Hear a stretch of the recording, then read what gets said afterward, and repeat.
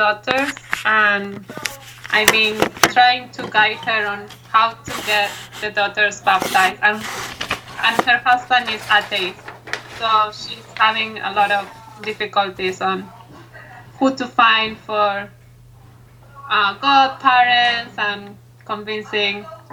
So all that, that she may grow in faith and go through the process to baptize her children. God.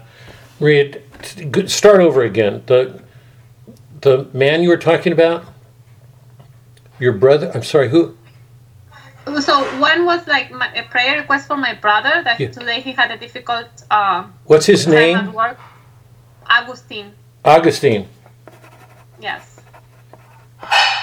And the other? The other, her name is Jessie. Jessie. Yeah, and that's for her to go through baptizing. Her daughters are already around 4 years old, so she's not much into her faith, and she was asking me about maybe a Episcopal church or like any church. She just kind of wants to go through the process, so for her to like understand, right, and for her to grow in faith. Yeah. What did you say about her husband? Is her husband? Does he share the? She's Catholic. No, her husband doesn't want to go to the church, and they are actually not married, so it's kind of husband. But her original faith is Catholic. She's just not practicing. She's baptized, but she hasn't had confirmation or marriage. Yeah. And her name is Jess. Her name is Jessie. Her name is Jessie. Yeah, wow. And her husband got all the sacraments, but he now feels that he can have a relationship with God. He doesn't want to go to church or get married. Yeah. Boy. So she's in a difficult spot. Wow. You're in a difficult spot. No, I'm saying that seriously, Maria. People who don't know bear less. People who do know carry more. So you're carrying a lot. So bless that soul of yours. Bless that soul of yours. So anybody else with prayer requests? In the name of the Father, Son, Holy Spirit. God, what to say, Lord? What to say?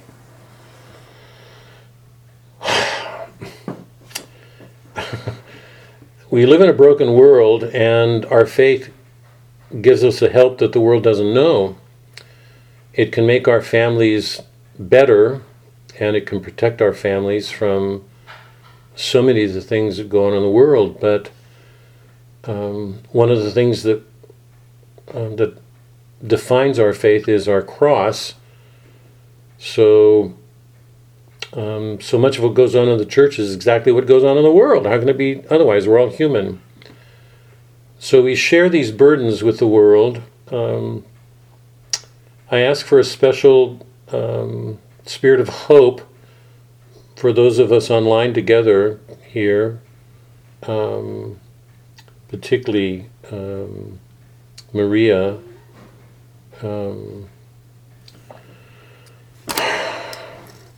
Goodness me. Sorry. For her brother and Augustine, and for her friend.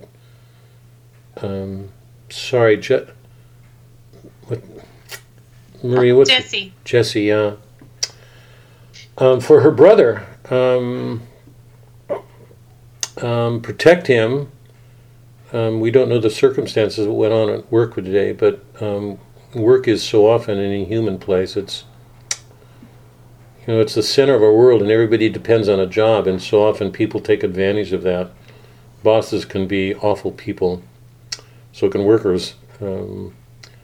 Help Augustine with his predicament in his mind and his heart. Help him to be prudent, whatever he's doing, and help those who work with him to see him as an image of Christ. All of us are images of him. that puts us in a difficult place. It means we get angry at injustices, we do things that people don't like. Be with him, strengthen him, whatever happens. If he keeps his job, let him be strengthened in all he's doing. If he doesn't, let him be strengthened in the hope of doing something more. Let your will be done, but help him to be strengthened by what happens, whatever difficulties he might encounter here. And be with Cecilia's friend, Jessie, and her husband. God, it's an age for saints. In our world, there's less and less reason to be married. Marriage is something people don't take seriously. Baptism.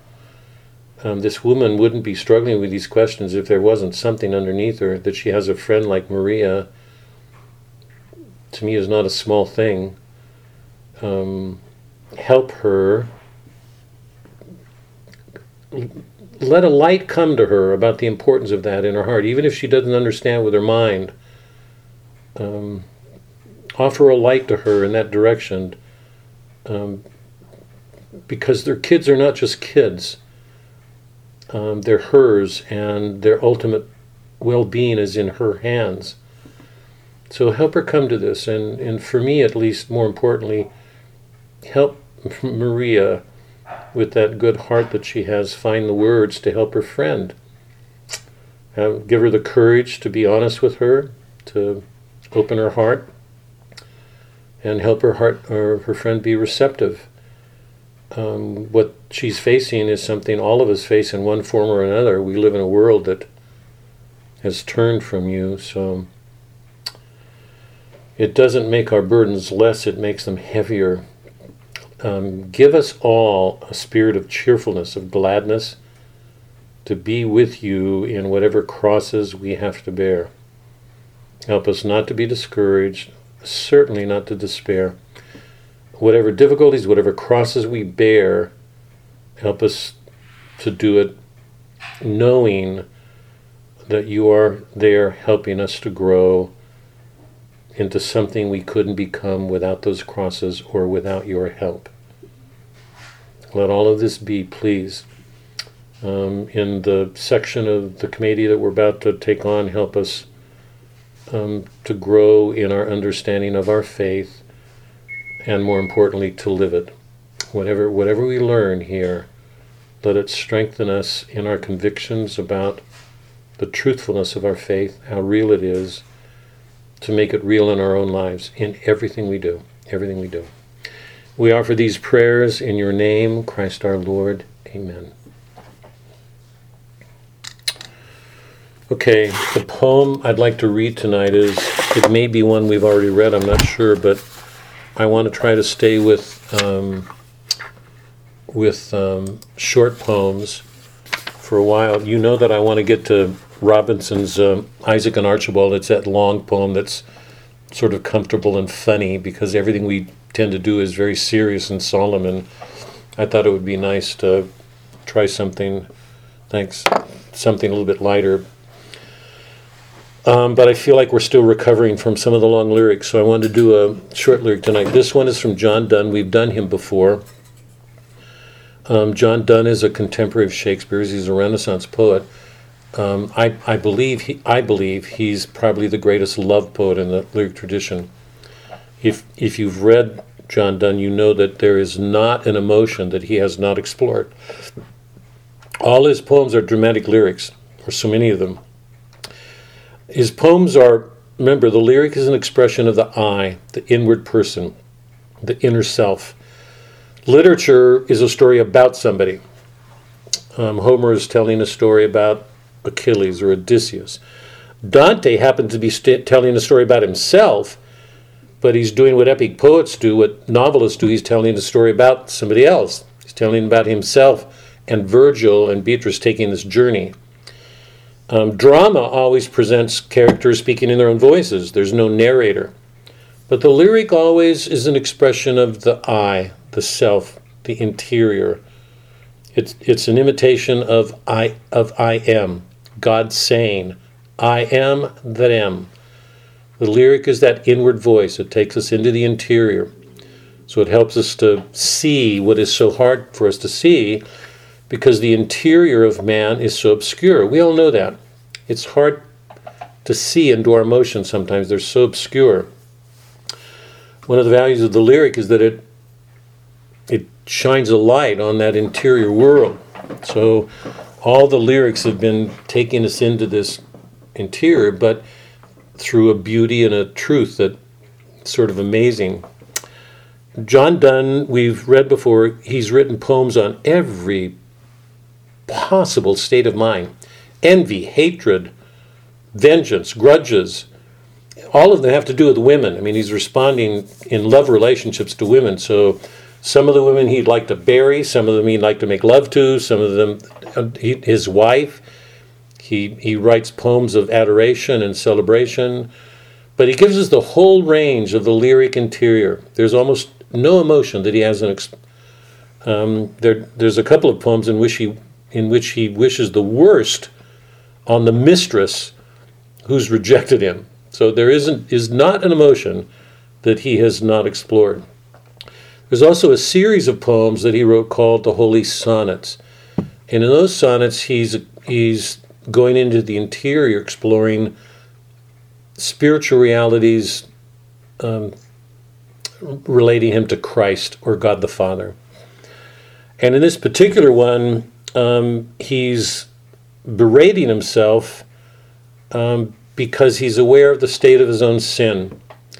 And he's asking God to ravish him. So he's taking the love metaphor. The poet is the lover loving the beloved, the woman, which is the typical stance of the lyric poet. The lover declaring his love for the beloved, the woman that he loves. He's taking that stance and inverting it. So he's taking the love topos, the love theme, and turning it around and appealing to God to ravish him. Because unless God does that, he will remain in his sins. The sins are too great. So this poem is called Batter My Heart, Three-Person God. The structural image behind it is the Trinity, that there are these three persons. So everything that he describes in terms of threes. It's his way of showing that the disorder in his own soul is tripartite, threefold. It's just another way of showing that there are these three aspects always at work in the human person. So this one, John Donne, Batter My Heart, Three-Person God, it's Holy Sonnet 14, okay? Oh, wait, sorry, I've got to go back. I'm really sorry, I've got to go back. She was on my mind, and I wanted to include somebody from our group in our prayers. Melody, whom you all know well, I think, has been very earnest in her prayers of lately. I think you know that. She's been touched by them a lot. She won't be here tonight because she and her husband and her son are somewhere on a hike or doing something tonight. She wrote me a note. And I did not want to forget her in her prayers, and I did, so I want to go back. Sorry, but I want her to know that we're carrying her. Let your blessings be upon Melody and her husband and her children, whatever their struggles are. She and her husband carry a deep faith. She's been moved by our prayers, I think because she is glad for the help of them. Strengthen her in her faith.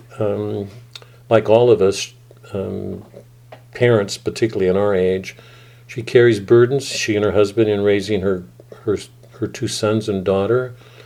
Help her to find a strength in everything she's doing, no matter what happens. Let everything that happens increase her confidence in what she's doing, to trust in you, in her and her husband's actions, whatever stands, whatever risks they have to take as parents, and to strengthen her in her faith. Let her heart open. Where there's a cross, give her courage, she and her husband both, to enter it, trusting that it will help all of them grow closer to you. Hear this prayer, please. Amen. Sorry, you guys, I had to run a mind, I forgot. So, John Donne's Batter My Heart, Sonnet 14. Watch the way structurally the poem tends to unfold in terms of threes, okay? But remember, at the heart of it is this inversion of the love theme, the love topos. Instead of the poet declaring his love for the beloved, he's asking the beloved to ravish him. If Christ does not ravish him, take over, he's afraid that he will lose this battle with his own sins. Okay? Batter my heart. Batter my heart, three-person God, for you as yet but knock, breathe, shine, and seek to mend, that I may rise and stand, or throw me and bend your face, your force, to break, blow, burn, and make me new. I, like a usurped town, to another due, labor to admit you. He wants him, but oh, to no end. Reason, your viceroy and me should defend, but is captive, and proves weak and untrue. Reason is imprisoned. Everything he does with reason is in the service of something else. We know that ourselves. It's impossible to look at the political world without hearing reason gone mad. I mean, people use reason for every possible thing, but for a virtuous reason, for love or a virtuous reason. It's the one thing hardest to get to in political debate is to use our reason in love. Remember Dante's line, the intelligence of, or we will come to it, remember this line, the intelligence of love.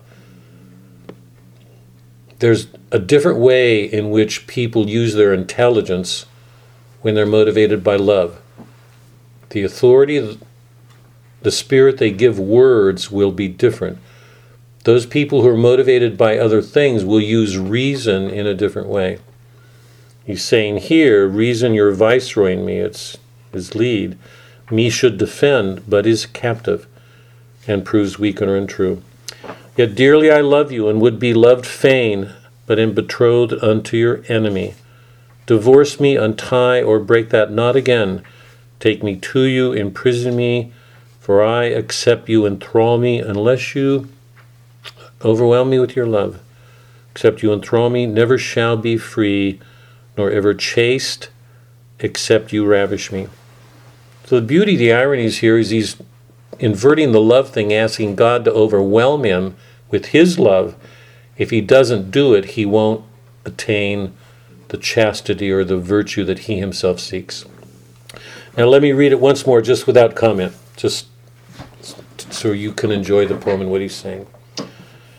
But it's really a supplication, it's appeal, it's a sort of desperate appeal to Christ to overcome him, because if he doesn't, he won't be able to overcome the sins in himself.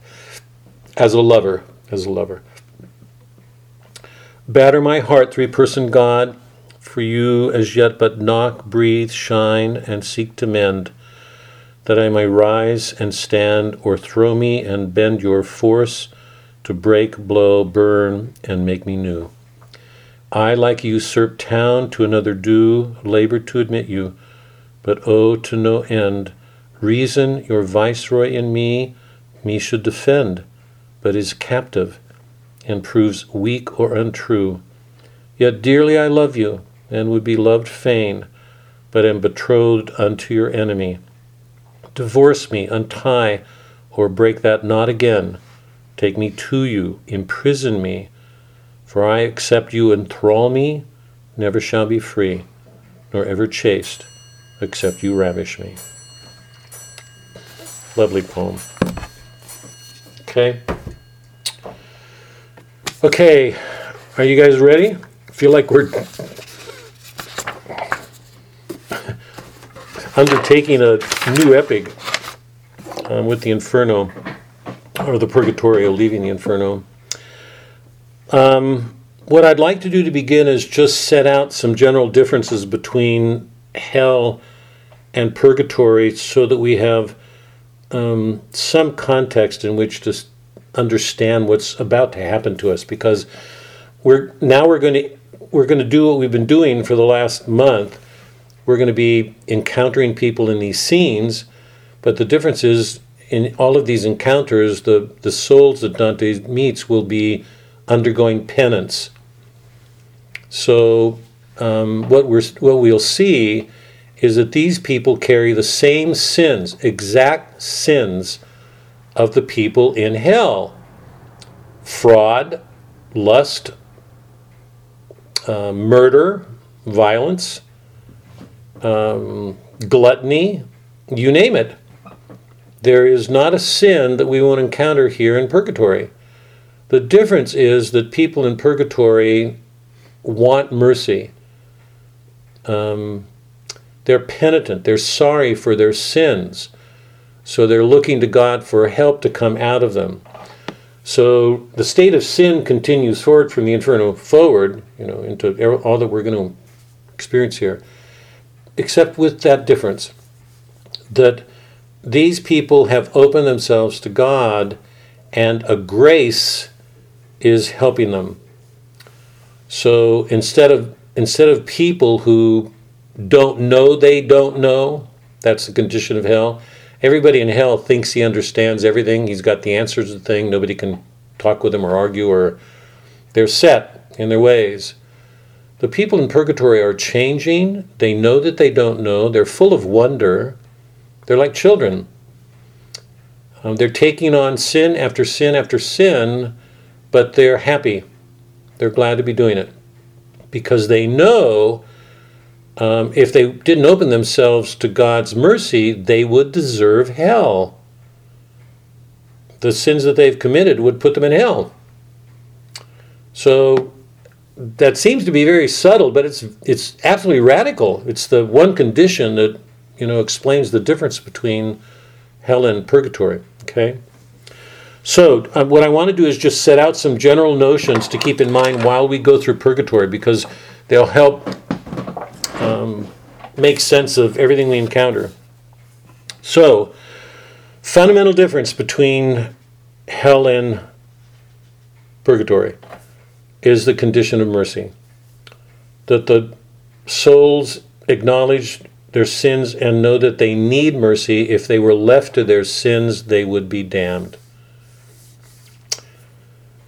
So in one sense, we've moved from a pre-Christian world that made justice the highest ideal into a Christian world in which mercy is offered to not to do away with justice, but to fulfill it, bring it about. Remember, that's what Christ said. He did not come to do away with the law. He did not come to do away with justice. He came to fulfill it in love. That's the call to Christians. So what we're seeing in the purgatory are people who are attempting to realize a justice. They all deserve damnation, but they're undertaking this penance to make themselves better. So they're every ledge that we visit will show us souls working to get better, taking on penance to make themselves better. One of the most important things to see as we move from the Inferno to the Purgatorio is there's a different mode of presentation. I want to repeat that. The mode of presentation differs. It's crucial, absolutely crucial. We're still going to encounter contrapassos. You already know what that is. The contrapasso is an external image of the internal state of the soul. We see what's inside the sinner by virtue of the setting, because what Dante shows us the Inferno is once a soul has chosen that sin, it defines his world. So he sees everything in terms of that. What he does is force the world to accommodate to him. His world reduces down to that. Let's say it's the sin of lust, with the buffeting and the winds and things like that. So the contrapassos are going to continue forward, but the mode of presentation will change. The mode of presentation in the Inferno is irony. Irony. The souls don't know that they don't know. We know because we're standing with Dante outside of the souls. So we're aware of the irony. We can see that, for instance, let's take Francisca, with Paula, when she says, if only God of the universe were friends to us, she's blaming God. She's with her lover. She feels like she's been unjustly treated. So that's the way she sees the world. There's no way to see any scene that we experience except in terms of irony. The souls don't see that they don't see. The mode of presentation of in Purgatorio is not irony, it's humility and wonder. There's nothing they see that they don't experience in terms of humility or wonder. They're grateful for the mercy being offered. They know they need help. The souls in the inferno don't know they need help. They think that what's wrong with them is they think they're all okay. They're all satisfied with where they are, so they're stuck. The souls in Purgatory are moving forward. They're all changing. Hell is a world in which things are fixed. Sinners have chosen that sin, whatever it is, and they're caught in it. That's what they chose. That's what they've got eternally. It's like they're frozen in a moment. Whatever that moment, whatever the sin is that expresses itself in time, freezes in that instant. It becomes that eternally. In Purgatory, they're moving. They're changing. They're going from level to level to level to level. Each time they leave one level to go to another, an angel erases a P, the Latin word for sin, off their forehead. And each time they ascend from one level to the next, they get lighter. The burden, the task gets easier. You know that if we were to climb a mountain, in the natural world, if any of us were to take on any mountain, that the higher we got, the harder it would become to climb, right? The air would become thinner, we would become more tired. It's just the opposite in Purgatory. With each sin that they put away, the climb gets easier. They get better and better and becoming virtuous. So the mode of presentation is humility. They're open to learning. They want to learn. Almost at every level, the souls, the penitent souls, are going to experience a sense of wonder, because Dante's got a body and he keeps casting a shade when all the other souls are shades. So it's going to be laughable and funny, because we won't encounter, it's going to be almost impossible to encounter souls that aren't confused and a little bit surprised at what they meet with Dante.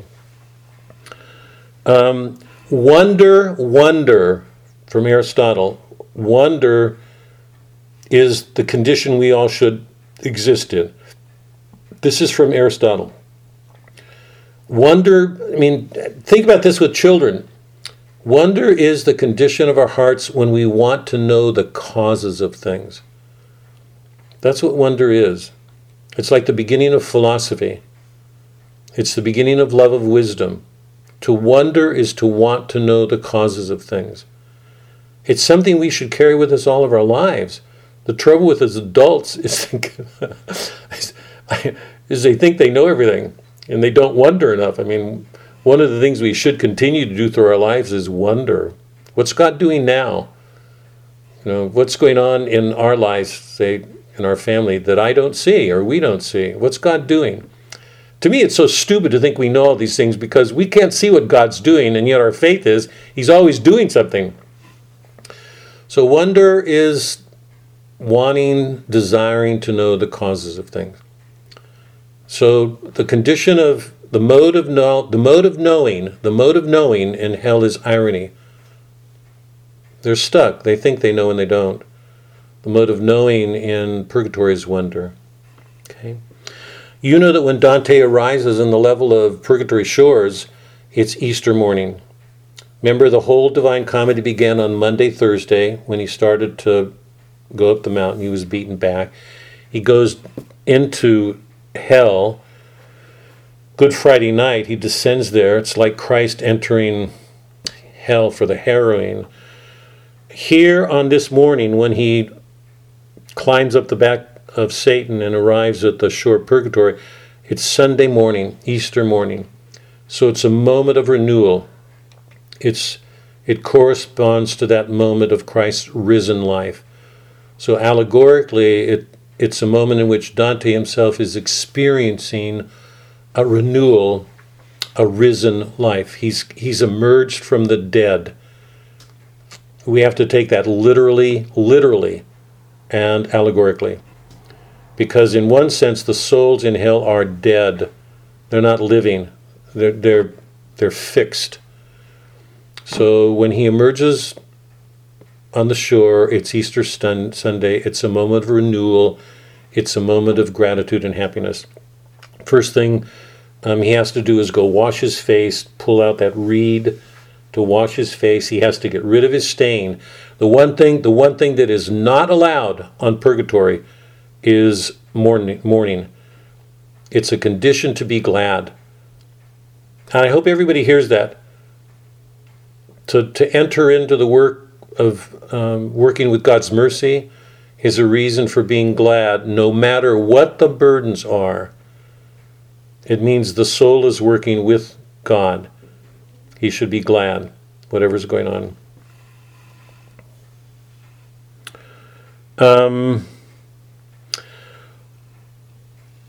It's sorry, difficult to move from the inferno to purgatory without feeling we've entered time. I remember, I think I've told you this before, when I was in graduate school and reading this for the first time, and I was so overtaken with it, and I asked Suzanne to read it, and she had finished the Inferno, and I had been talking with some of the other graduate students that we were becoming friends with, and his response was he was frightened by the Inferno because it made him worry about some of his relatives. And when Suzanne finished the Inferno, her first response was she was so glad because she could finally hope again. Because you know that in hell there's no hope. People have chosen, and that's what they've got. It's impossible to go from the Inferno to the Purgatorio without feeling we've entered time. In the Inferno, time stops. People are fixed. In the Purgatorio, people are moving forward and changing. And one of the important things to see here, and it's so at odds with our modern scientific way of looking at time. According to a scientific mechanical time, look at a clock. Watch a digital clock or a clock. It goes tick, tick, tick, tick. We're counting intervals off. I'm going to use the word intervals, not time. Intervals that are equidistant, one from another. So time for us has been reduced to a mechanical form of measuring something. Okay? In Dante's world, time was an expression of love. It was a mode of love. It's a function of love. God is the God who created the universe is a God of love. So time is a function of love. It's doing something involving God working with his creatures to make them better. So time here is not a mechanical thing. It's an action involving God's direct involvement, participation in human beings becoming better. So what's at work here is God's love. That's what's happening at purgatory. And it's really amazing when you start thinking about things like this. So if you look at the souls going up purgatory, the one thing you have to say about them is they're learning to be patient. They have to work with each sin as they're going up. They can't hurry it. They can't do it at their time. When the sun goes down in purgatory, they have to stop. I don't know what the word is. What's the A? What do they call the A type? Or I don't follow that stuff. But Type A personality. Huh? Type A personality. Type A personality. I think everybody in our family, Suzanne and I, our sons, are very conscientious and imagine the difficulty that A-type people would have in purgatory. Who are used to being self-reliant and want to get it done. And then reaching a point where night comes and you can't do anything. You have to wait. Because the whole point here is you have to learn to work with God. Not make God conform to the way you want to do things.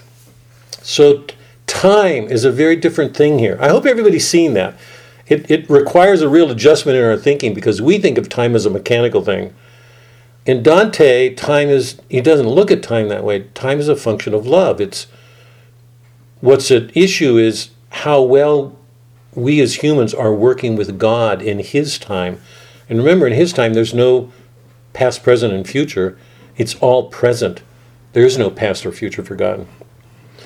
So I'm going to come back to this because this is one of the major themes of the Purgatorio. I'll come back to it. Remember in the Inferno, we moved from level to level and encountered a different contrapasso, an externalization of the sin in the setting at every level. That's going to be true for the Purgatorio. At every level, we're going to be encountering a contrapasso again. What the souls are dealing with, the sins they're bearing at the level of pride, will be very different from those on the level of envy or wrath or sloth or any of the others. But one of the fundamental differences, even though that the contrapasso remains constant, one of the fundamental differences is that on each of the levels of purgatory, Dante is going to be experiencing what are called goads and checks. This is so important. How do you correct yourself?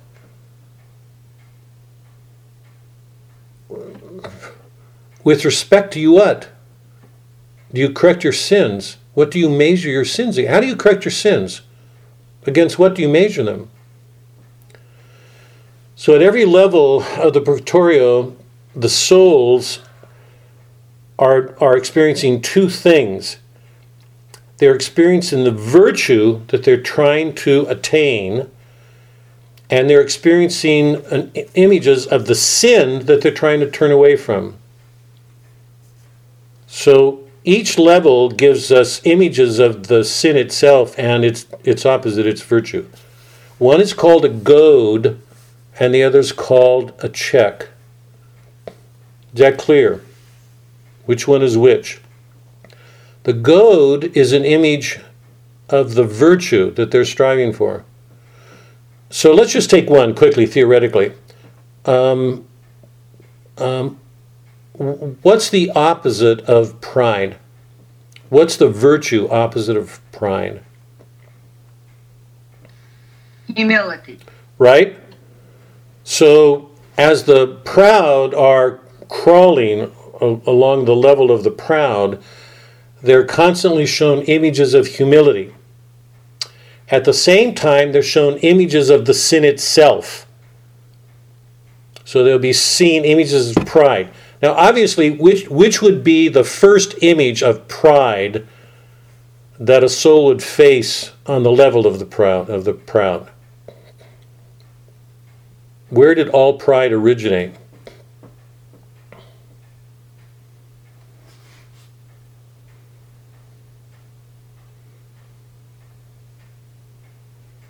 No? It's from the devil? Yeah. Give him a name. Satan. Satan. Or Satan. So the first image that they'll encounter of the sin itself, that is a check. So the first image of a check will be Satan. The first image of the goad will be Mary in her humility, in her saying, I will. Satan said, I won't. Mary said, I will. What we're going to see up the entire mountain is the first goad on every level. The very first goad will always be Mary. Her virtues will answer every level of sin, every one. If you've looked at the scheme I've given, you'll see it set out. You really should look at the schemes because it'll make it all clear, but they should be really helpful. So at each level, this is the beauty, part of the beauty of what Dante's doing. The souls who are undergoing penance are being helped by the art of the mountain. I'm going to go out on a limb here. It's as if they're reading literature, or painting, if they're looking at paintings. I'm very serious about that. I mean, you may hear me being facetious because, we're all doing art together, we're doing literature, but what they're encountering is stories, images, literature. What Dante's making clear is that nature is full of stories, in nature itself and by poets, by artists.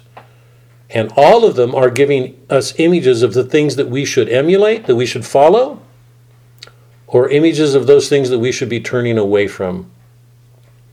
So that's where the goads and checks are, okay? At every level, they're going to be helped by images of the virtue they're trying to get better at and the sin that they're trying to escape, to put away. Okay?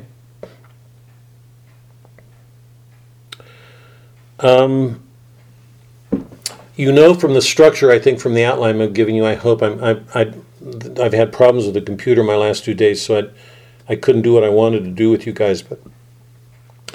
But anti-purgatory, the condition of purgatory from the shore up to the gates of purgatory, has different levels, and then purgatory itself has 3 really important levels. And I'm going to go over this right now, and then I'm going to give you guys all a test. And anybody who doesn't pass this test is going to be removed from this class for the night. Maria, did you hear that? I'm going to pick on you. Is there any more? She's not answering me. Okay, listen, because this is crucial.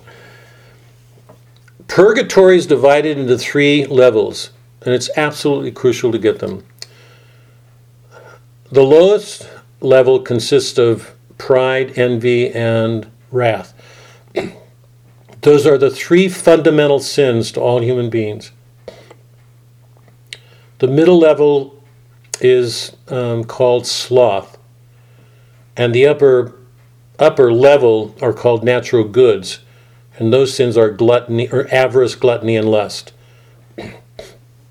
Now let me make clear what the difference is. The lower sins are the gravest because they're spiritual. All of them are the love of evil. This is so important, you guys. It's so important. The lower level consists of those actions of the human soul that are directed towards evil. Pride, envy, wrath. Every one of them is evil in the sense that it wants to harm another human being unjustly. So pride is wanting to put another person down, to stand above that person. We hear that in the business world all the time. Watch your back. I'm, trying to get ahead by stepping over people. People use other people for their own gain. Right? That's an expression of pride. We reduce other people to objects. We turn them into things for whatever motives. Because we want something, we desire something, we want our own pleasure, we will use other people for our own pleasure, to get ahead, to be powerful, to make money, whatever it is.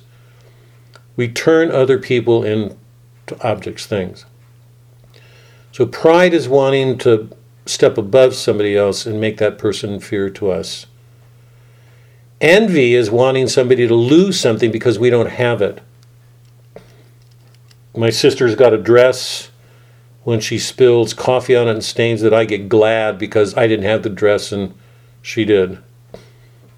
Things like that. I don't have a house. They shouldn't have one either. So envy is wanting somebody to lose something because we don't have it. Wrath is wanting to get back at somebody who's hurt us. We want to hurt them. So the 3 spiritual sins are sins of desiring the evil of the other person. That's what makes them evil. Remember, God, this is what sets us off from the Protestant world. God made nothing bad. He made nothing evil. Evil exists in the world because we commit it. We're too proud. We want to make ourselves better than other people. We're too envious. We want to have something.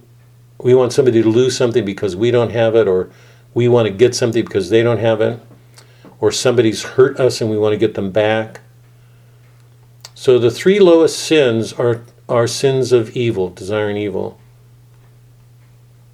The 3 higher sins, those at the very top, are sins having to do with natural goodness. The soul doesn't, so in the bottom part of purgatory, The soul loves evil. It wants bad to come to people. The upper half of purgatory has to do with love of good. All of them are good things. Avarice, gluttony, and lust. It's that they're excessive love of natural goods. So avarice is loving things too much. Gluttony is loving food or drink. Food and drink are good. They're good things. We love them excessively. Sex is a good thing, but we love it excessively. So the bottom part of hell is a love of evil. The upper part of purgatory is love of good, but excessively. The middle part of purgatory is called sloth. It's an inadequate love of good things. So instead of loving things the way we should, we're too lukewarm in our loves. So that's the structure of purgatory. So in the same way that Dante showed us the nature of evil and the descent into hell, from the sins of the incontinence to sins of fraud, here he's showing us the ascent, the effort that we have to make to overcome our sins to become virtuous and loving. We have to deal with those spiritual sins that are inside of us and those excessive love of good things that can sometimes take over our souls. Is that clear?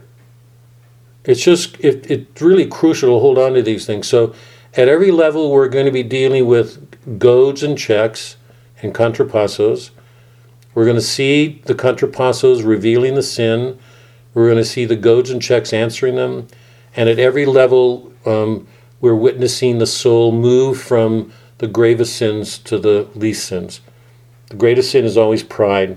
Pride and envy are the two great sins.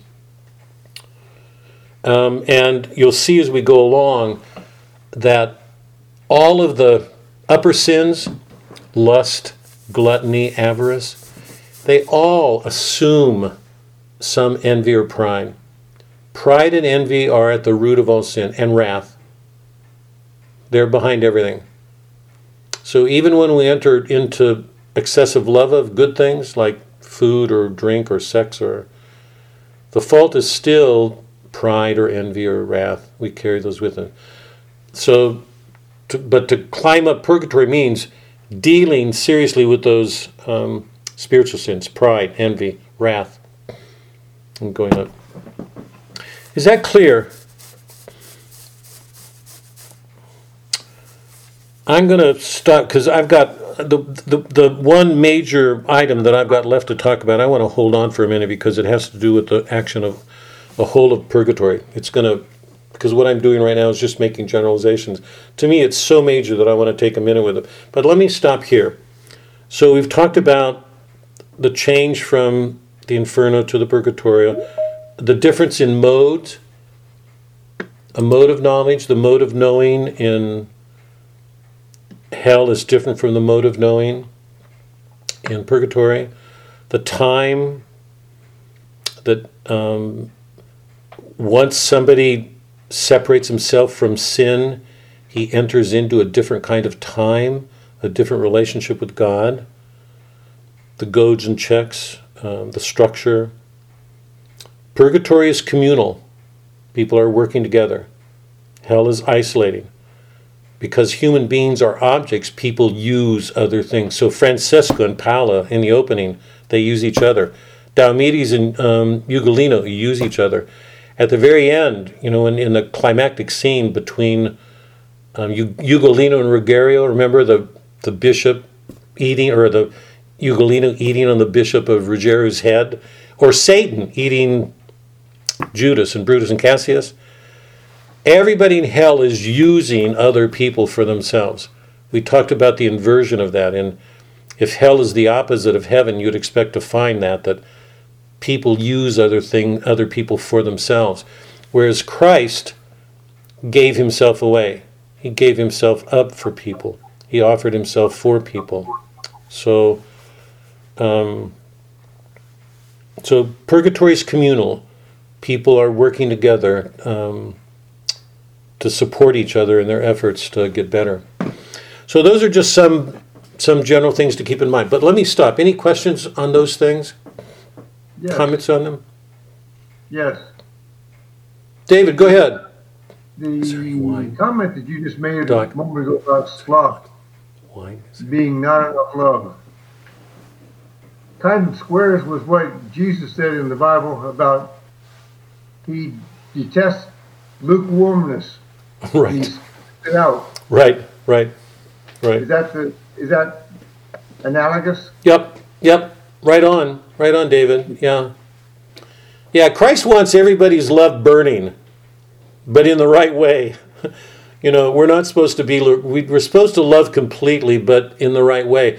The part of the beauty of what Dante's doing, particularly in the Purgatorio, is souls are learning to love the right way. The great problem, one of the great problems we face as humans is learning to order our loves, to love the right way, the right degree, the right kind, because after the fall, our loves are so disordered. We love the wrong way. We love the wrong thing. We don't love enough. So to read, really, I'm saying this truly, to read the Divine Comedy is to learn to order our loves, to start working at making our loves better, understanding ourselves and what's not good with us and some of the things we have to do to make ourselves better. Yeah, for sure, you're right on, David. I had a question. I was just wondering why there is nighttime in Purgatory. I'm sure there's a very good reason. Well, if you're sure there's a very good reason, give it to me, Connie.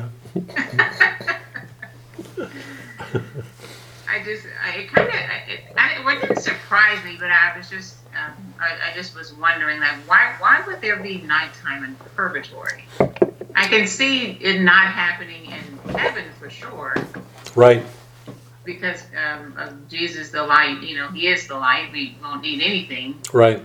But Purgatory, I guess I can see why Purgatory, because you're suffering still and changing, yeah. Yeah. Anybody else? I mean, I think it's a really good question, and it goes so directly to principles. It's one thing to look at all the characters. It's another thing to get to the principles underneath them. So it's a good question, going to principles. Can anybody take up Connie's question? Do you have an answer, Doc? Why is there nighttime? You have to show some restraint. Did you guys hear? Mm-hmm. Yeah.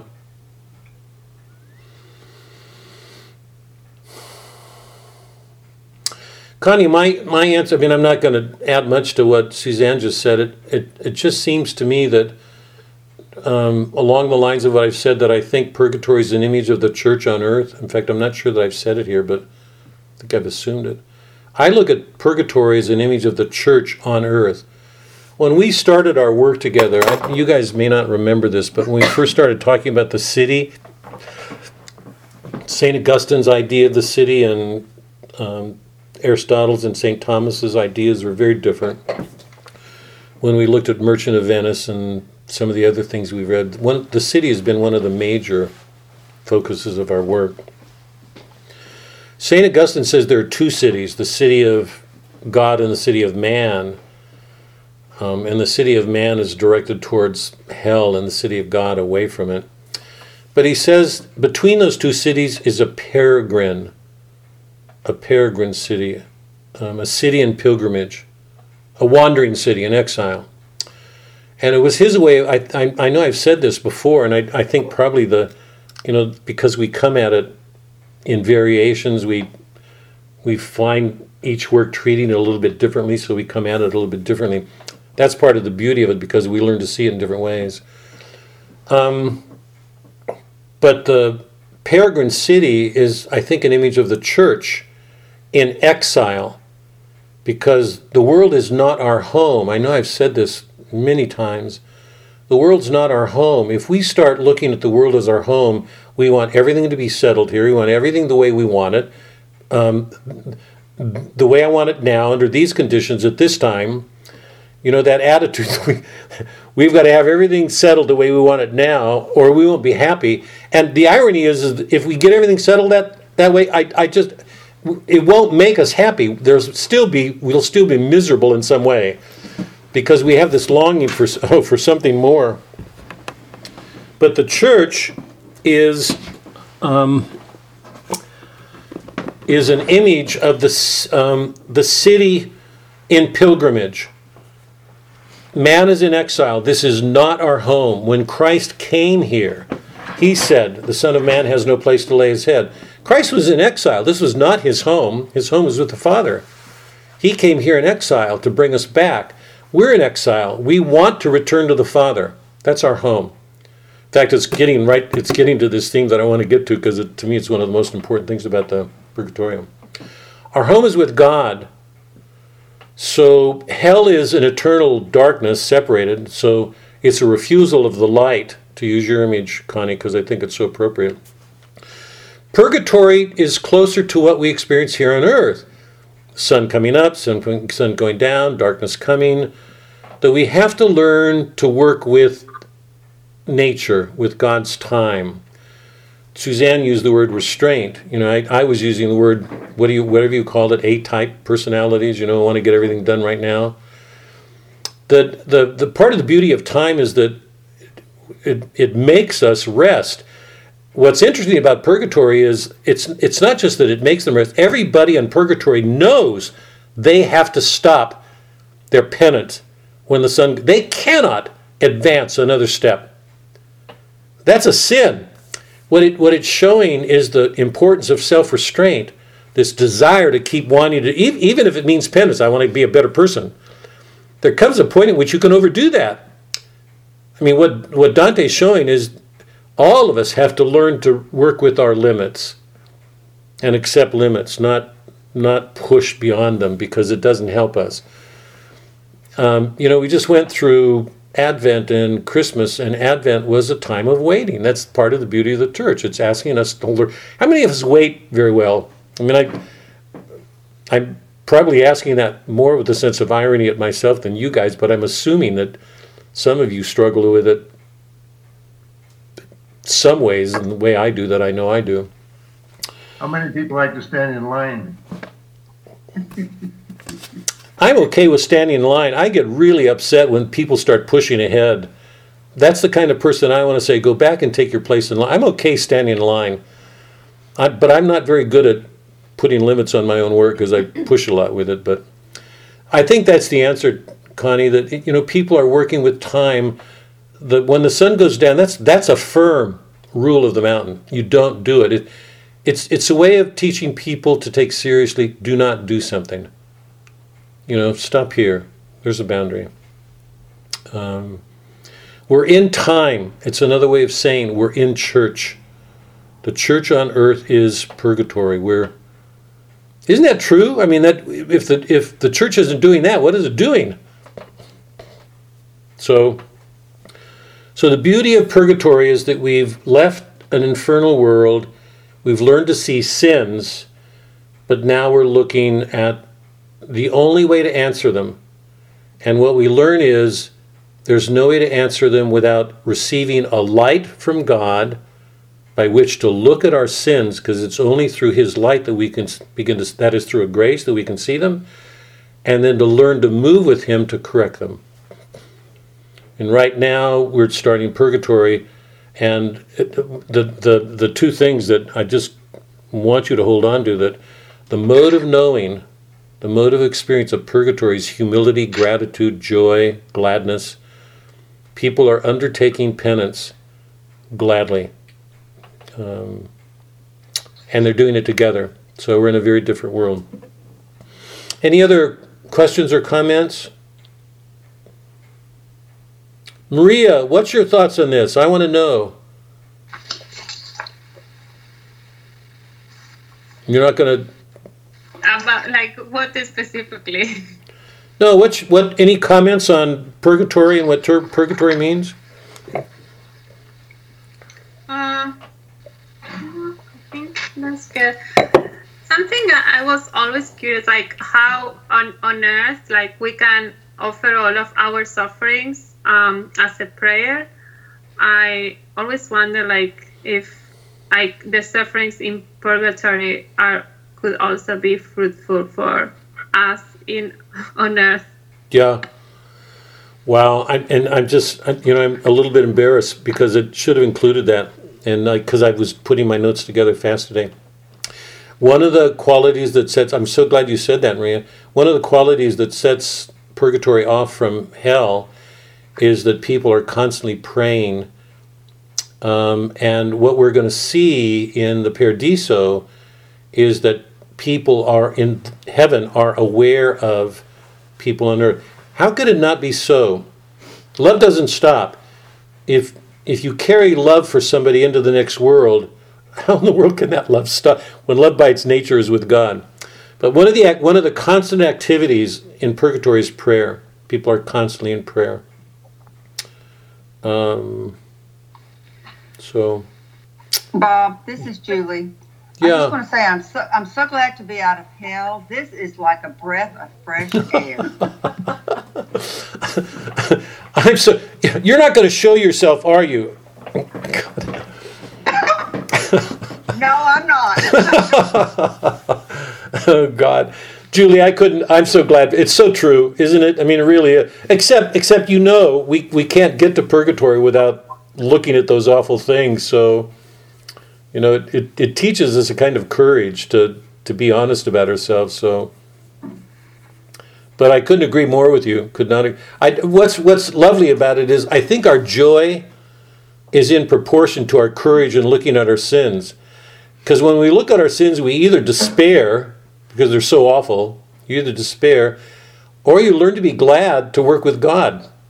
So, Julie, what's your response? Do you have no questions about what I just went over?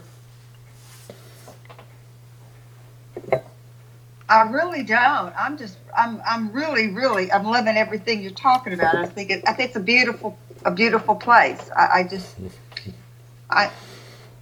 don't have any questions. I like it. Yeah, one of the ironies, this is a personal story that it shouldn't come into the notes right now, but I'm going to, very often when Suzanne and I go to Mass, there'll be a priest who'll how does he put it, who'll offer prayers for the poor people on purgatory.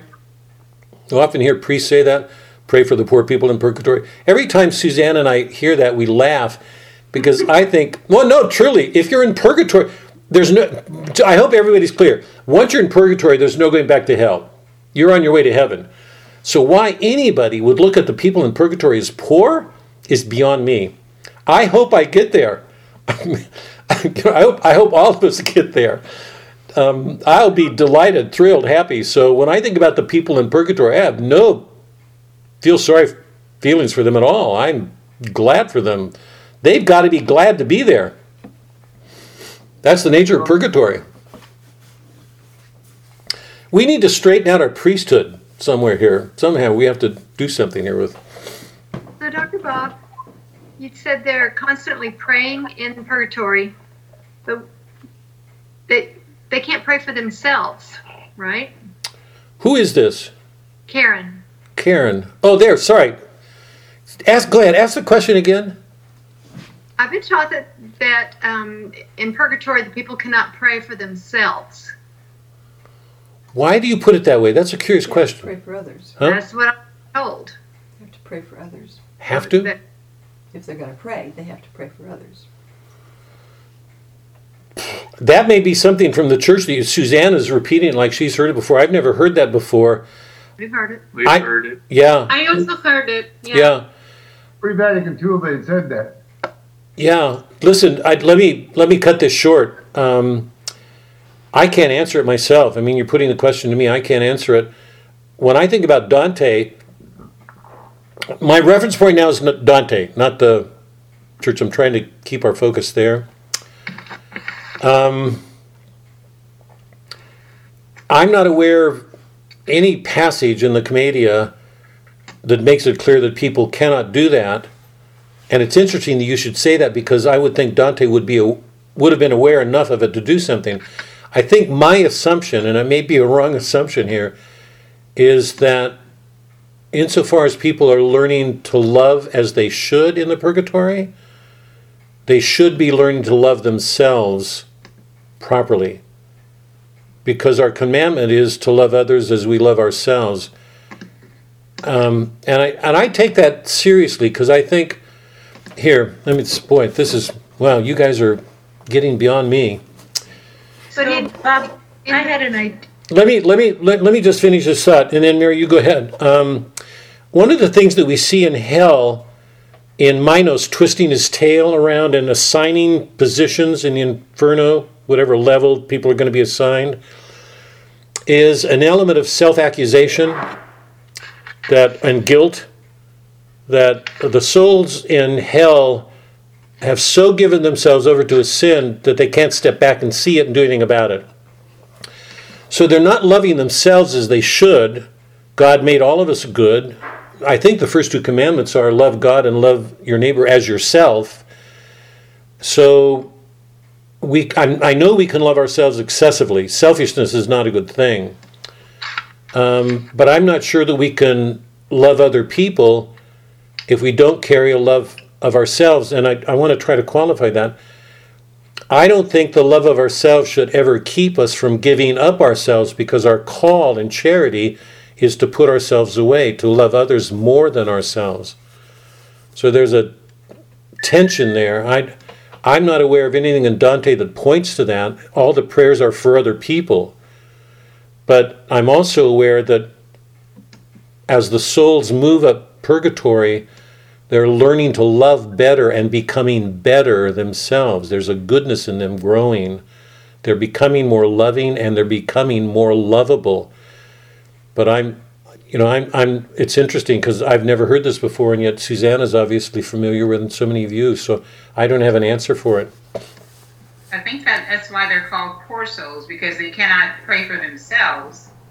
They can pray, of course, for us, but they cannot just pray for themselves to ascend, I guess. Yeah. they're asking. Go ahead, Mary. Go back and tell others to tell their friends, ask their friends to pray for them. Karen, say it again. They're asking Dante, when he goes back, to ask their friends to pray for them. Yeah, wow, we're getting ahead too. What we're going to discover in the Paradiso is that Dante is going to learn then that he has a prophetic calling, and he's got to take all of this back to the world for people to see the nature of sin, for people to see prayers, to hear for lots of reasons. Mary Jane, did you have something? Well, when we were talking about prayer in purgatory, every level has its own prayer, the Lord's Prayer and the litany, and so every level has a prayer. So even though you may not specifically be praying for yourself, it's a good thing to be praying. I mean, you still get good out of your prayer. You become good. I think that's partly what I was trying to say a minute ago, that you become better. There's more goodness growing in you when you do prayer. You become more loving. Goodness grows in you. Right. Anybody else? Wow. Anybody else? Okay, one last observation before we start looking at the text. And this to me is crucial. It's almost too big to get my head around, but let me try. You guys be patient with me for a second here, okay? One of the great themes that we've encountered in the literature leading to this has been homecoming. I wish I had notes to put it up on a screen. You all know this, nostos, from the Odyssey. Nostos, nostos, homecoming. That the great theme of the Odyssey was nostos, homecoming. Nostos, from which we get nostalgia, a longing to return, right? We saw in an amazing way, in a way that I think surpassed even Homer in the Aeneid, that after Troy was destroyed, Aeneas had to find a new home. The amazing thing is you guys got this in you now. God bless. If we could get this to our world. Aeneas longs for a home. He's lost everything. His family, his friends, his grounds, his temples, his homes, his wife. He'll lose his father on the journey. He has to found a new home. He has to start all over. We don't know that experience because we're like Troy. By the way, I'm going to say this. People may be offended. We're like Troy. We are a very settled people, and there's so many signs that we're about to be destroyed. There's lots happening in our world that seems to be suggesting destruction because we become so affluent, so comfortable.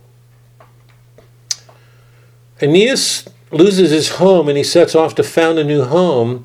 And you know that after attempt after attempt, after failure after failure, the year with Dido where he looks at the history of the Trojan War and sees himself 8 years earlier, when he's not the man he was 8 years earlier, because for 8 years he's been failing.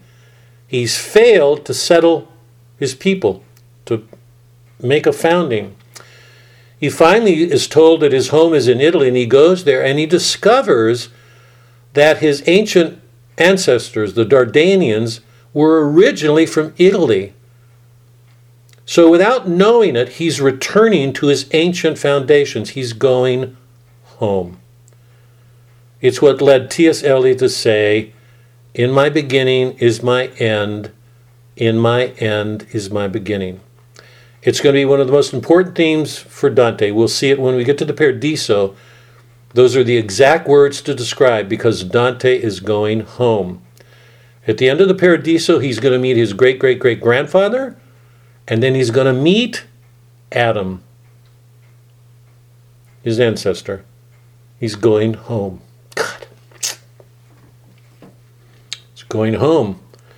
So in all human beings, there's this deep, deep longing to return home. And we think going back to our ancestral past will do it. But even if going back to our ancestral past will help us some, it will still come up short. Because what I'm saying is that in every human being there is this longing to return home. That home is God. That's where we came from. That's where we want to return. Okay? So, the climbing, here's where we go, and this is where it gets deep. The climb up purgatory, the penance that we undertake in our church, whatever we do, are all efforts to help us return home. Okay? Now here's where it gets really deep.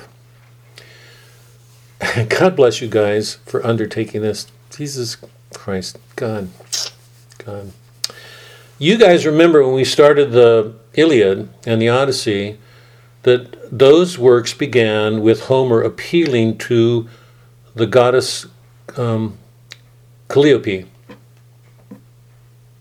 Sing, goddess, the anger of Peleus' son, right? Sing, God, the man of many ways. That's the Iliad, the Odyssey, right? Homer began his poems appealing to Mnemosyne, one of the daughters of Mnemosyne, Calliope. She was the muse of epic poetry. She was a descendant of Mnemosyne and Zeus. Mnemosyne is the Greek word for memory.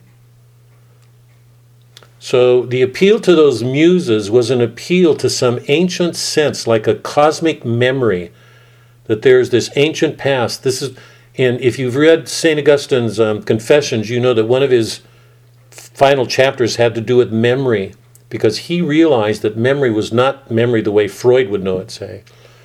That memory was this collective mythic past that we were all a part of.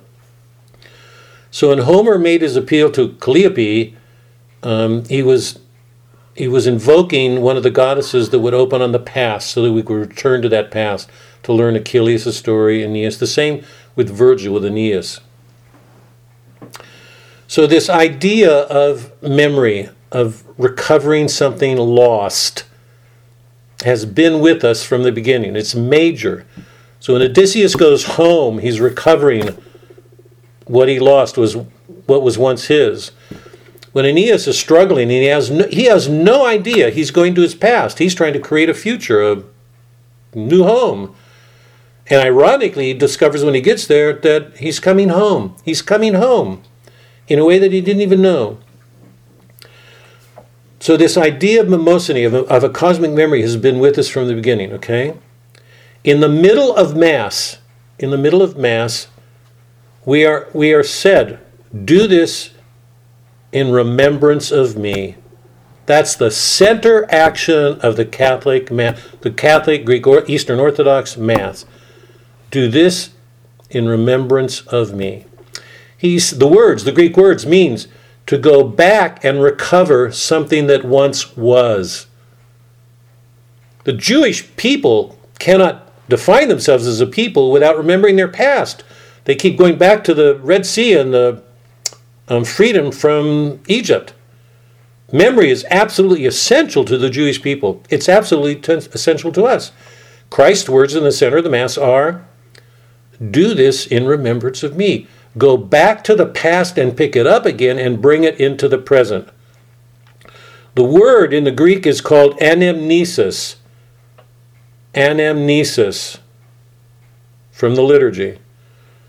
That's the word describing the center of the Mass, anamnesis. We are asked to go back to carry that act forward and make it living now. So the past is present with us now.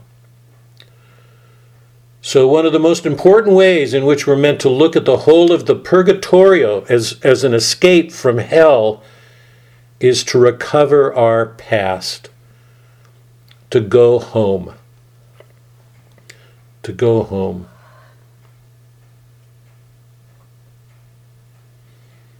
I'm hearing echoes. If any of you have seen the movie E.T., I don't know if any of you have seen the E.T. Go Home, E.T. Go Home.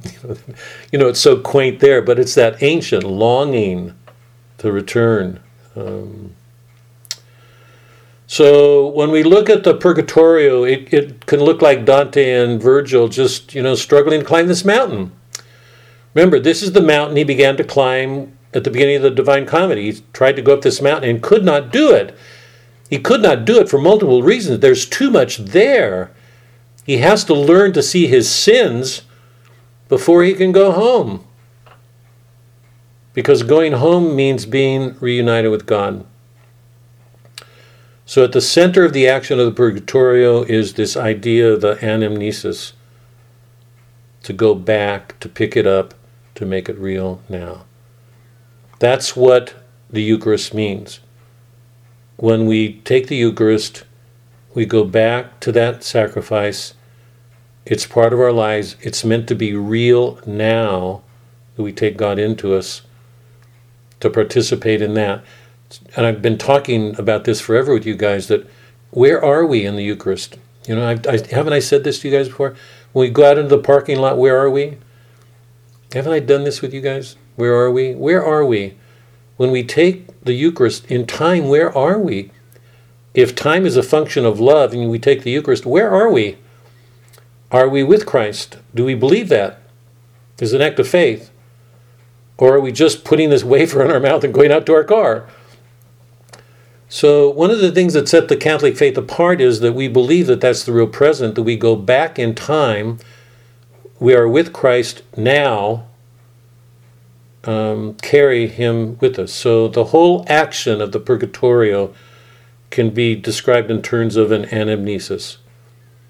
Do this in remembrance of me.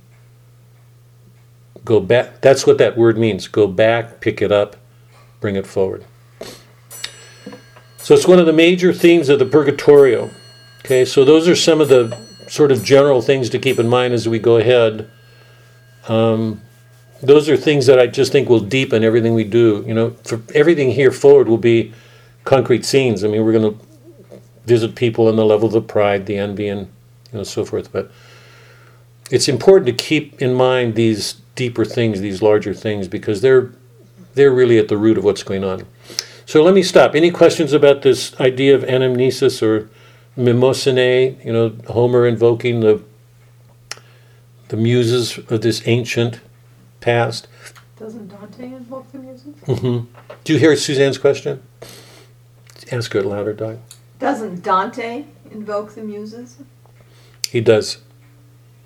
As a matter of fact, he's going to invoke the muses, and then finally we get to the Paradiso, he's going to invoke muses and then some, because when he sets off from Earth into the heavens, he's going to ask for a special power, because that's going to take a special. It's going to take a special blessing, and moreover, he's going to warn people from going ahead, because to leave the earthly paradise when we leave, Eden at the end of the Purgatorio to go into the heavens, is going to present us with real dangers, because we're entering a world of grace. You guys sure you want to go ahead with this? Any questions on just these general sorts of things that...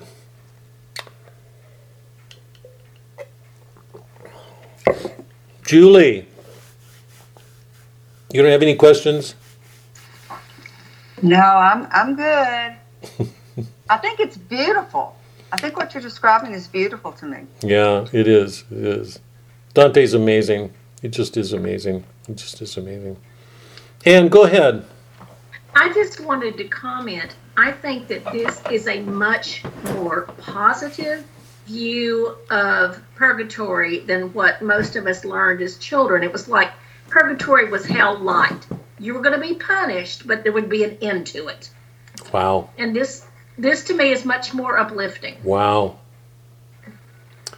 Did any of you share that? I mean, I didn't grow up in a Catholic world, so this is, but was that so for some of the rest of you, or I don't know. I mean, yeah, I'd agree.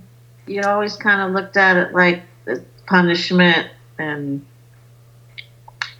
I mean, not as bad as hell, but yeah, I agree with you. Wow.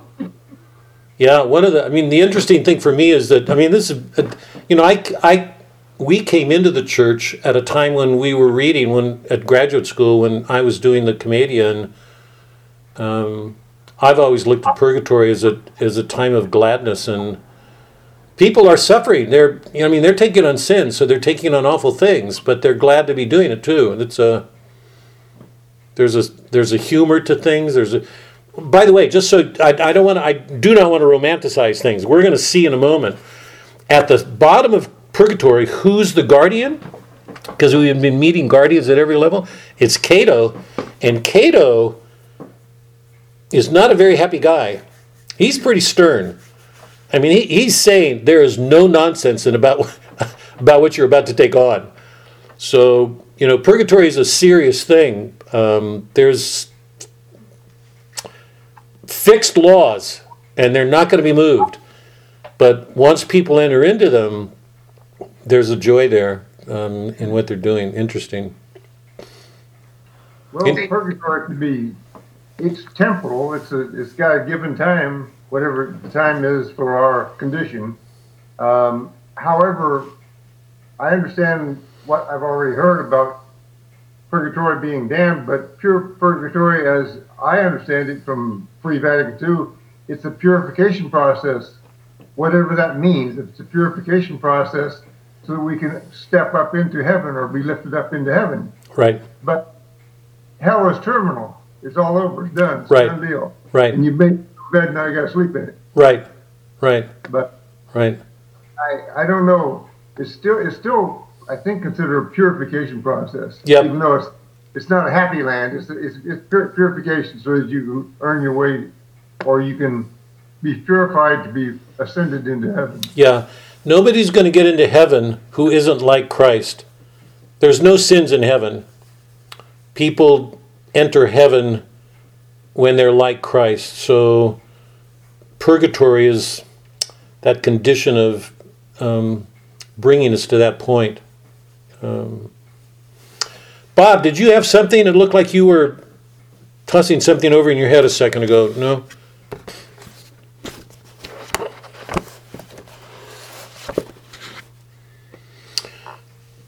No more questions? Sir, go ahead. He was just agreeing that it.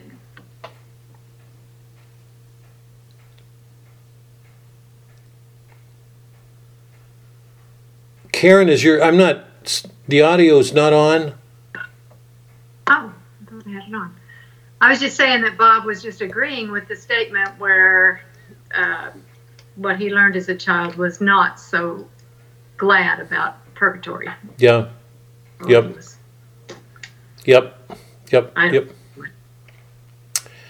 It's just, to me, it's so hard when I think about the Catholic world and, teachers and sisters and priests, and it's so hard to bring something severe, which is part of Christ.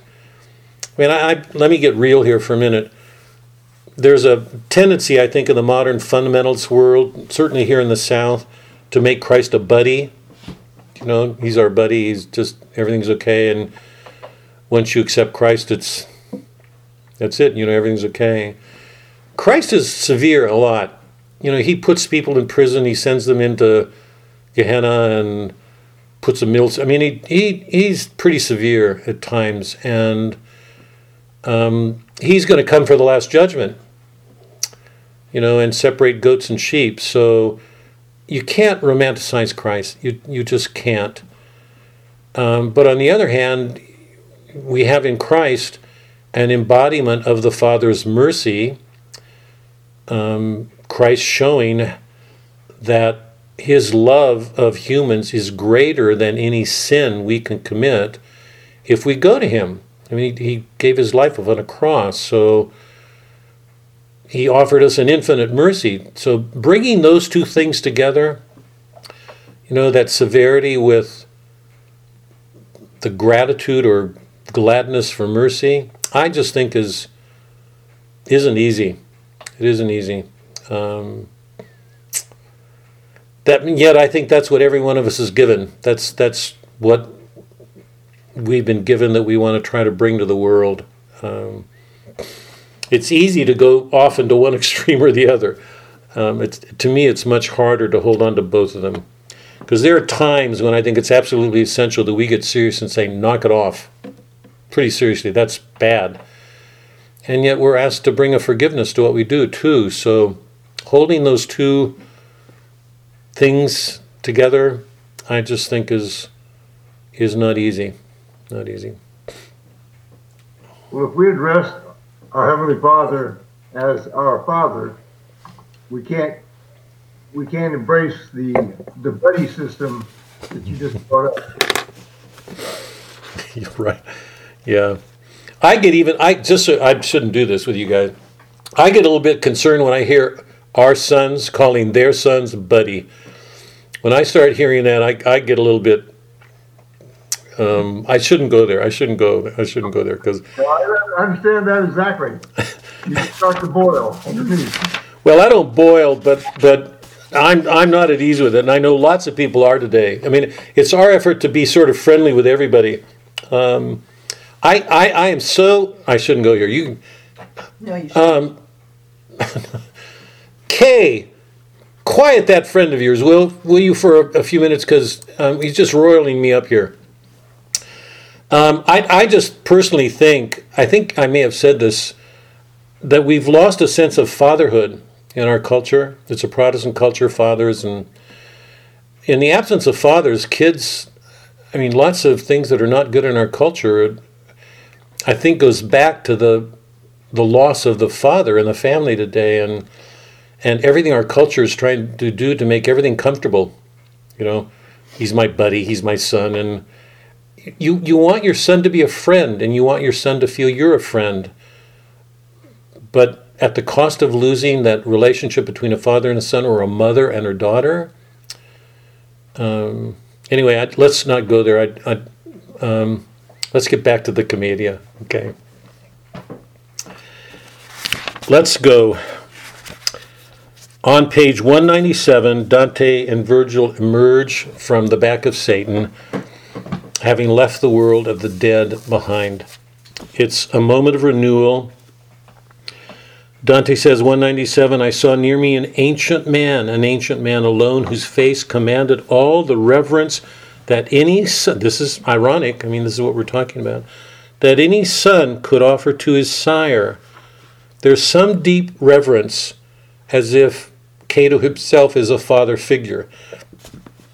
Long flowing was his beard and streaked with white, as was his hair, which in 2 tresses fell to rest upon his chest. The rays of light from those 4 sacred stars struck with such radiance upon his face, it was as if the sun were shining there.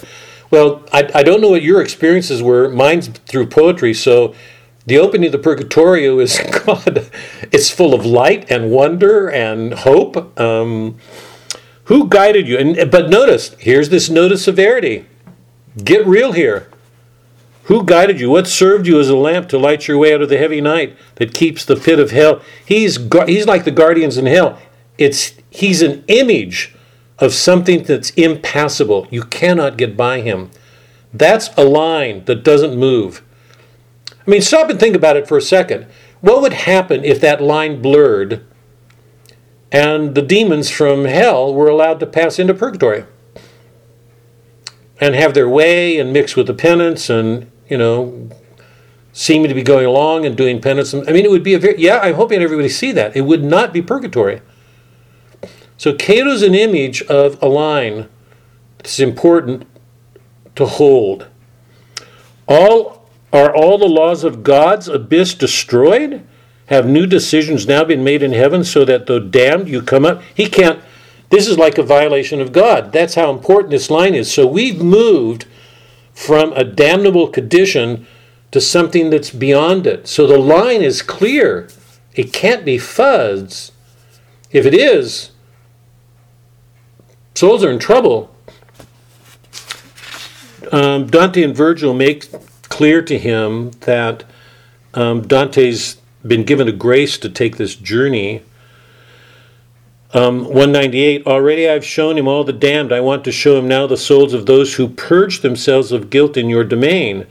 How he came here would be too long to tell. From heaven comes the power that has served to lead him. It's only by the grace of God that he's done this, remember. We have not, bottom of 198, we have not broken heaven's timeless laws. This man still lives. Minos does not bind me. I come from that same round where the chaste eyes of your dear Marcia still plead with your soul. This is one of the most painful ironies, and it's going to be repeated. Cato and his wife are separated. She's in hell. Dante's going to pound on this theme. There are going to be people, this is going to be, because I think this is just tough. We're going to find in purgatory repeatedly souls undergoing purgatory whose relatives are in hell. So we're going to be witnessing the love that we take as final in a family being broken. We know that from Christ. I mean, it should not come as a surprise, except I think dramatically it's going to hit us hard here. Christ says again and again, any husband and wife who makes, son more important than me, or I came to divide a family, a father from son, a mother. He goes on, he comes to that one man and he says, come follow me. And the guy says, let me bury my father first, which means let me finish out my life with him and take care of him. He's making his family greater than God. Christ makes clear again and again, you make the family more important than God, you're in trouble.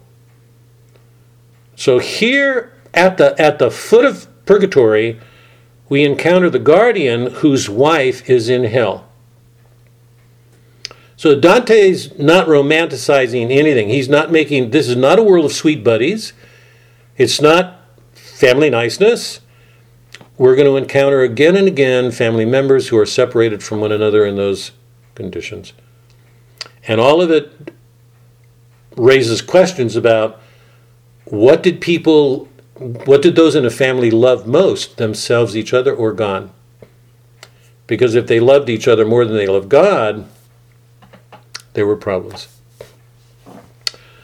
We have not broken heaven's timeless laws. This man still lives. Minos does not bind me. I come from that same round where the chaste eyes of your dear Marcia still plead with your soul, O blessed heart, to hold her as your own. For love of her, then bend your will to ours.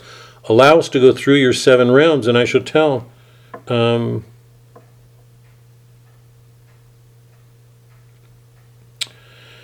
So Dante's making clear that boundaries are real.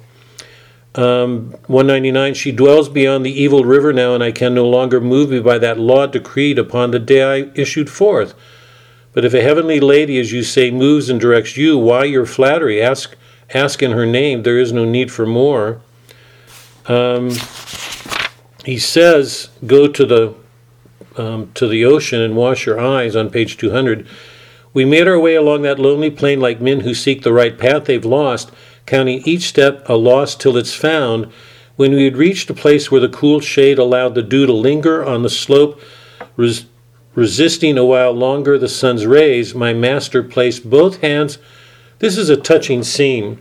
My master placed both hands on his widespread hands gently upon the tender grass, and I, who understood what his intention was.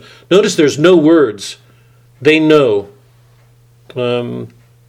Offered my tear-stained face to him, and he made my face clean, restoring its true color, once buried underneath the dirt of hell. At last we touched upon the lofty shore, lonely shore, that never yet has seen its waters sailed by one who then returned to tell the tale. What's that an allusion to? You guys should know.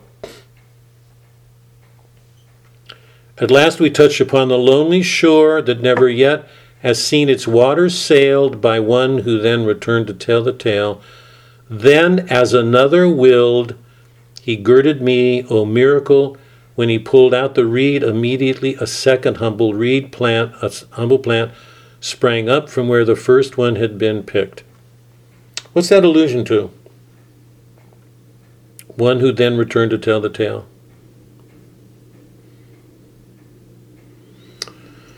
That's Dante at the beginning when he was described in terms of a swimmer who couldn't pass the river, and it's also Ulysses.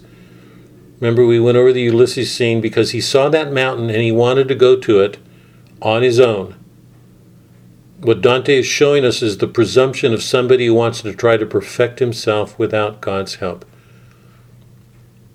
Our sin was against God. Our original sin was against him. We cannot overcome, no psychology, no therapy. We cannot overcome our sin without his help. Whether he works through a therapist or a friend or a family member, a father, a mother, a husband, a spouse, we can't do it without God's help. Whoever he's working with. It's a spiritual sin. It takes a grace to overcome it. So Dante is now entering into a world in which God is active in everything that people do. Then as another will. That's exactly the line that Ulysses used in his description of himself when his ship went down. And notice that the reed plucks up again. They pluck when it grows. This is a place of renewal. Everything in purgatory, it will be music and art, renewal, movement, hope, going forward, being glad. Any questions? Make it clear. Go ahead, Doc. You should make it clear that Odysseus and Ulysses are one and the same. Did everybody hear, Doc? She's saying, she's trusting that everybody, or wondering if everybody's clear that Ulysses and Odysseus are the same figure. You know that Homer calls his hero Odysseus, but Virgil, referred to him as Ulysses, and the Christian tradition that followed usually described him as Ulysses. Dante does in the Inferno when he talks about Ulysses and Diomedes. Okay, let's go on. 203. Dante and Virgil move off the shore to get closer to the mountain. Suddenly, on page 203, a ship comes with souls who have just arrived from time and earth. So they've just recently died, and they're about to embark on their purgation. In David's word, they're their purification. 203. Dante and Virgil are passing, and suddenly they hear this music and the singing. Page 203. In exitu Israele de Egypto, they were all singing with a single voice, chanting in verse by verse until the end. The angel signed them with the Holy Cross, and they rushed from the ship unto the shore. He disappeared swiftly as he had come. All of this is under the guidance of God. An angel working to bring them. Now think about this, because in the ancient world, the one who guided the souls to the underworld was Hermes. Remember, he was the god, the thief god. He was the one who guided the souls to the underworld. Here, the souls leaving the world who are not going to hell are going to purgatory, and it's an angel.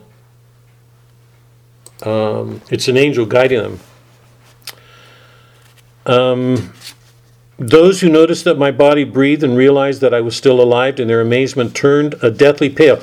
This is one of the first moments of amazement. Now remember, I told you that one of the modes of the experience of purgatory is wonder and amazement.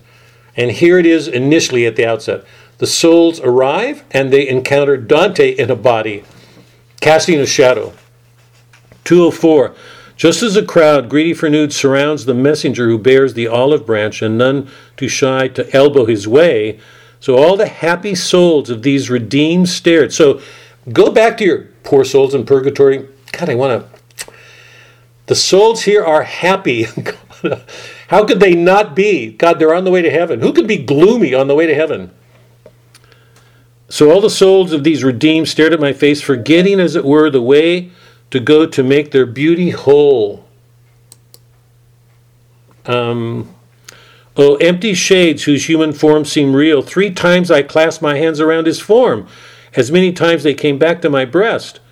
I must have been the picture of surprise, for he was smiling as he drew away, and I plunged forward, still in search of him. Then gently he suggested I not try, and by this his voice I knew who this shade was. So one of the souls approaches Dante, arms outstretched, and he appeared so eager to embrace me that his affection moved me to show mine. Oh, empty shades whose human forms seem real. 3 times I clasped my hands. Do any of you remember this? That's its prototype in the Odyssey. Anne, go ahead. Do you? Your audio's not on. I remember the scene. I'm just trying to remember the character. It was Odysseus with his mother in the underworld. Mother. That's what I knew it was a woman. Hold on to this, because this is going to be funny. By the way, this is the scene from which C.S. Lewis took the title of his book, Surprised by Joy. It's a line he took from Wordsworth. It's a poem that Wordsworth wrote called Surprised by Joy that he wrote after his sister died. Wordsworth and his sister Dorothy used to take these walks all the time, and they used to talk together. Dorothy died, and some years later, Wordsworth was on a work, and he was so overcome by the beauty of the scenery that he turned to talk to her. He was so overcome for a moment that he forgot that she was dead. There are these moments that joy is so much our end that we forget our mortality or our loss. Dante and Cassell are in that moment now, and it's going to be repeated. It's going to happen later, so I'm just underlining it right now. Cassell and Dante are reunited, and they're both so taken with each other that they try to clasp each other. But Cassell is a shade, and all it does is, here it is. It adds another moment of surprise or amazement. So here at the opening of the Purgatorio are these moments. Imagine, I'm going back to what Julie and some of you said about poor souls or, dark. Right here at the beginning, the greater emphasis is on amazement, joy, surprise. How could it be otherwise? If we left this world with all of its sorrows, this veil of tears, and entered purgatory, and we were on our way to heaven, what'd you expect? Anyway, this is what's so funny. I make this journey now, O my Casella, hoping one day to come back here again, because Dante hopes that he will be saved. We'll learn later that he was on the verge of being damned, but here he's in purgatory, about ready to go up. Pix's passengers often refuse to take me in his boat, for that just will is always guiding his.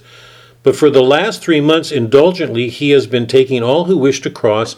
So when I went to seek the shore again, where Tiber's waters turned to salty sea, benignly he accepted me aboard. What we learn is the Pope made a plenary indulgence, and it released the souls from their temporal world, and they're here earlier than they expected. Now hold on to this, because this is one of the things the modern world is really uncomfortable with. It's because of a Pope's indulgence that some of the souls are here earlier. It's the binding and loosing of the keys, you know. Now, the two are so taken with each other because they were dear friends in life. So here's another moment of surprise, except it's going to be met with a real sternness. Page 205. If no new law prevents remembering or practicing those love songs that once brought peace to my restless longings in the world, I said, pray sing, and give a little rest to my poor soul, which, burdened by my flesh, has climbed this far and is exhausted now. So, they're about to enter onto purgatory. They loved each other in life. They were dear friends. They loved art, loved poetry, and they start singing this beautiful Italian song, Amore c'è della mente mi rigogna. That's a poor imitation of Italian. Began the words of his sweet melody. Their sweetness still is sounding in my soul. I hope everybody's appreciating the comedy here. So, poor souls in purgatory, you guys have got to clean that up. You've just got to get it out. My master and myself were all those souls that came with and were deeply lost in joy. They are so taken by the song and the poetry, as if that sound were all that did exist. And while we stood enraptured by the sound of those sweet notes, a sudden cry, what is this, you lazy souls? It was the just old man. So there's justice. And I'm so serious about it. There's justice. It's not going to be romanticized away. It was the just old man. What negligence stand around like this? Run to the mountain, shed the slot which still does not let God be manifest to you, just as a flock of pigeon in a field, peacefully feeding on the grain and tares, no longer strutting proud in how they look, they abandoned their food and fled. The first thing that Virgil does is drop his head in shame because he's a good man. He's absolutely humiliated that he would have given in to that. Now let me stop here because we're about out of time. What's the importance of this moment for Dante and Virgil going up ahead? And does it correspond to anything in the Inferno? Because you know that Dante's constantly... we experienced a descent from the top of, Inferno to the bottom. And now we've got an inverted world where we're going to take on that mountain. Dante's actually now going to make the ascent that he wanted to make in the beginning. And here at the outset, we experience this reunion between Casella and Dante, and they sing this song, and they're so overjoyed by it that they can't do anything else for one. And then Cato comes along and gives them a knock on the head and says, what are you doing? You laggards, get on. You're supposed to be getting to God. Can you think of anything in the beginning of the Inferno that matches up with this? Here's this note that I tried to strike a while ago of bringing severity and joy together, because it's much easier for us to... I hope everybody's appreciating the difficulty. I think I'm speaking what everybody knows. It's much easier to be one or the other. It's much harder to bring both together. Here, Dante and Casella are enjoying this beautiful song, this beautiful piece of art, and it's keeping them from God, and Cato comes up and says, get on, you laggards, what are you doing? He's pretty severe. He means what he says. He says, get on. He's like a good mother and father saying to a child, knock it off. Does it remind you of anything in the Inferno? Go ahead, Connie. And he was pitying her, and then Virgil had to tell him to knock it off. You can't be doing that. Yeah, you are right on. If you can take it a step further, what was it that enticed Francesco and Paolo into their sin? They were reading a book and they had relations, and then of course, the husband comes in and kills them both. Not enough time to repent, so she was kind of blaming God. Why can he have mercy on me? Because Dante had quite a bit of pity. Right. Can anybody flesh it out? What's the temptation here? In both instances, what's the grave temptation for human beings?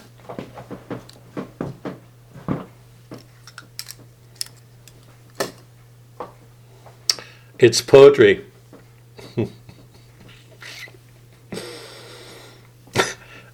I hope everybody's laughing here as much as I am. I was going to say, you're going to have to flesh that one out. Okay. Is everybody clear? Dante's so clear.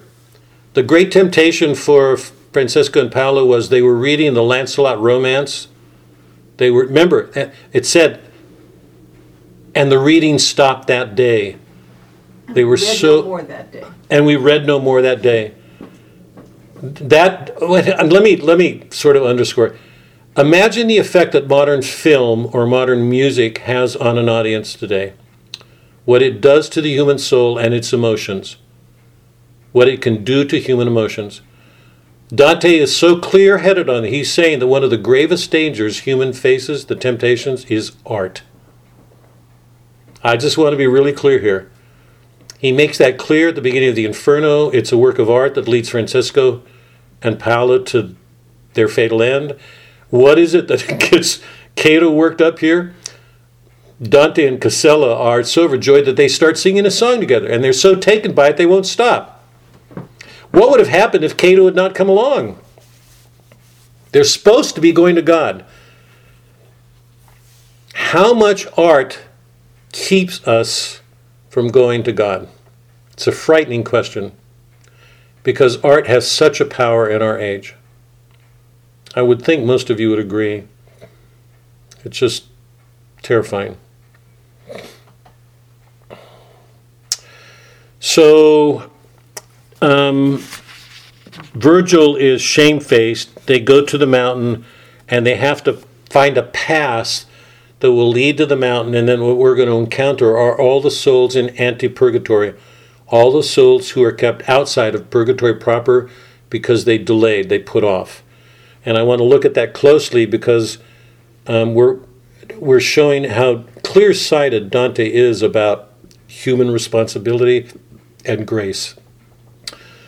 It's the fundamental issue in the whole of the Purgatorio of reconciling law and grace, human responsibility, human choice, and the choices that we make, whether we're moving with God or not. So all that happens in anti-purgatory, everything that leading up to the gate where penance proper begins, is all an allegory about what we're doing in our lives now. Now. Are we delaying? Are we moving forward? Where are we? He's going to show us pretty clearly the way he did in the Inferno. Everything about our human nature and the way we stand with respect to grace. Is that clear? Because you don't begin purgatory without God's help. So even though we think it comes from us, I want to turn to God, that doesn't happen without our being open to Him and Him doing something with us. So everything that happens from this point now up to the gate will be anti-purgatory before, then we'll enter St. Peter's Gate and start purgatory. So any questions about anything we've covered tonight? This is good stuff. This is really good stuff. This is our church. Any questions or comments? I honestly had no clue that there was an anti-purgatory. I mean, I don't know if there really is or not, but I realize you're reading fiction. But that thought never crossed my mind of an anti-purgatory. Anti meaning before, not against. Right. Right. Yeah. Connie, I'm so glad you said that.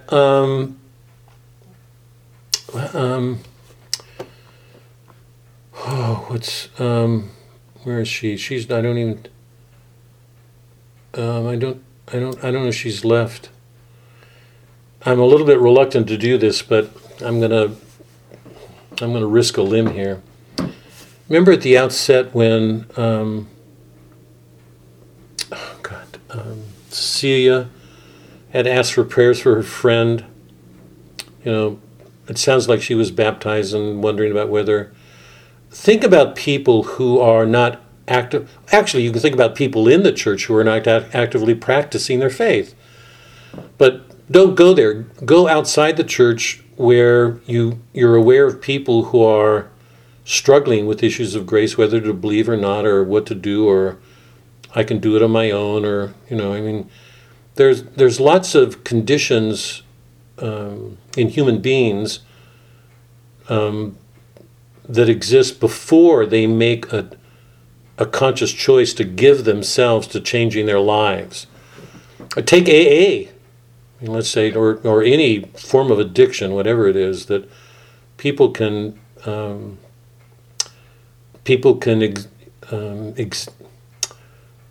I don't know how to put this. There are degrees or shades of degrees of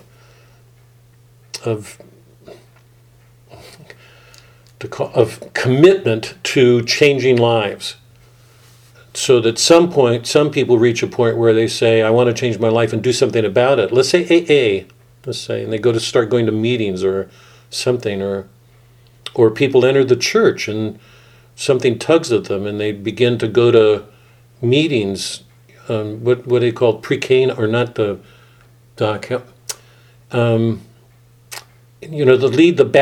when adults come into the church, what do they call it? RCA. Yeah, that there are degrees of stages in that some people don't even quite get to that. I mean, they're before it. So what we're watching are degrees of openness to God and a willingness to give oneself there, or a reluctance and a holding back. So all Dante's doing is giving us an image, once again, the way he did in hell, of those stages, like reading the lyric poem, that we're getting instances of people who have not yet actively begun, but who aren't damned. So Dante's showing us there's shades of difference between people who turn away, actively refuse God, and people who have not done that, but who have not given themselves to struggling to do something about their sins with God. So anti-purgatory, I mean, we can structurally break it down even mechanically, but what he's doing is really faithful to our human nature, that there are stages, and he's showing us human beings at various stages of not being damned, but whose choices didn't bring them yet to a point of penance. And that's reflected in the afterlife. So instead of being able to start penance when they die, they have to go through a period of waiting before they can start, because that's an indication of what they brought into the afterlife. So just as he was in hell, he's showing the human, like the contrapasses, he's showing the human being taking into the next life the choices that he made in this life.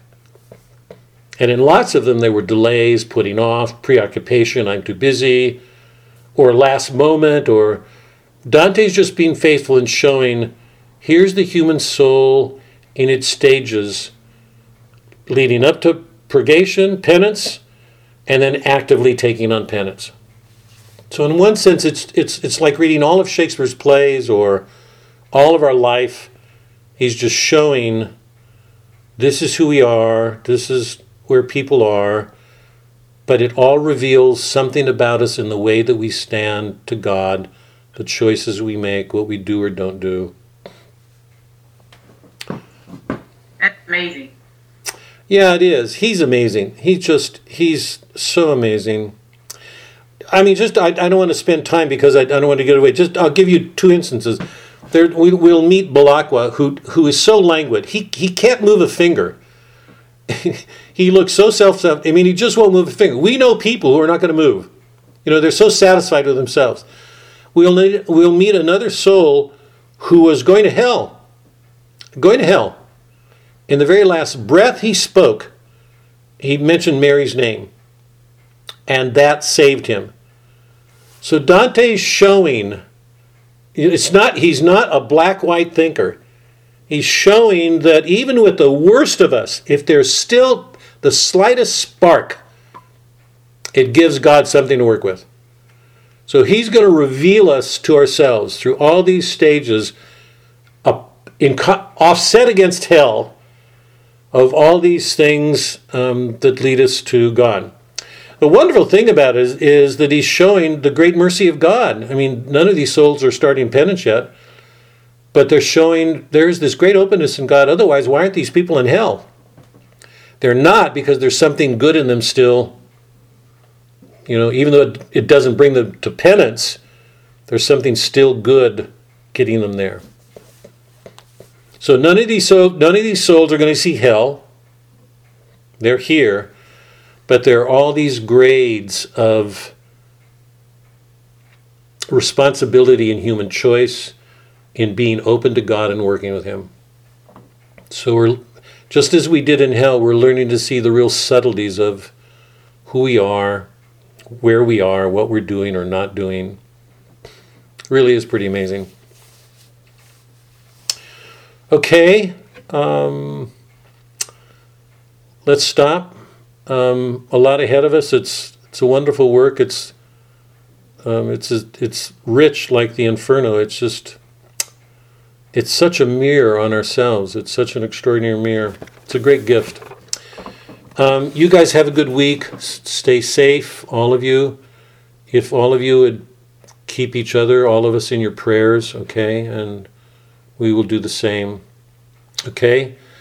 Next, I'm not, the rule of thumb, I'm not following it right now, but the rule of thumb is we'll try to do 8 cantos a week. I don't think that's too difficult. 8 cantos is not too much to read, but I'm not sure that I'll keep up with it. But try to do 8 cantos, and I think some of you are probably beyond that, but that's what I'll try to hold myself to. So next week we'll do Ante-Purgatory, and we should get into the first levels of Purgatory, pride and envy. Okay, so enjoy your reading. He's really worth reading, and we'll see you next week. Okay. Thank you. Bye. Awesome. Thank you so much. Bye-bye. Good night, everyone. Thank you. Good night. Good night.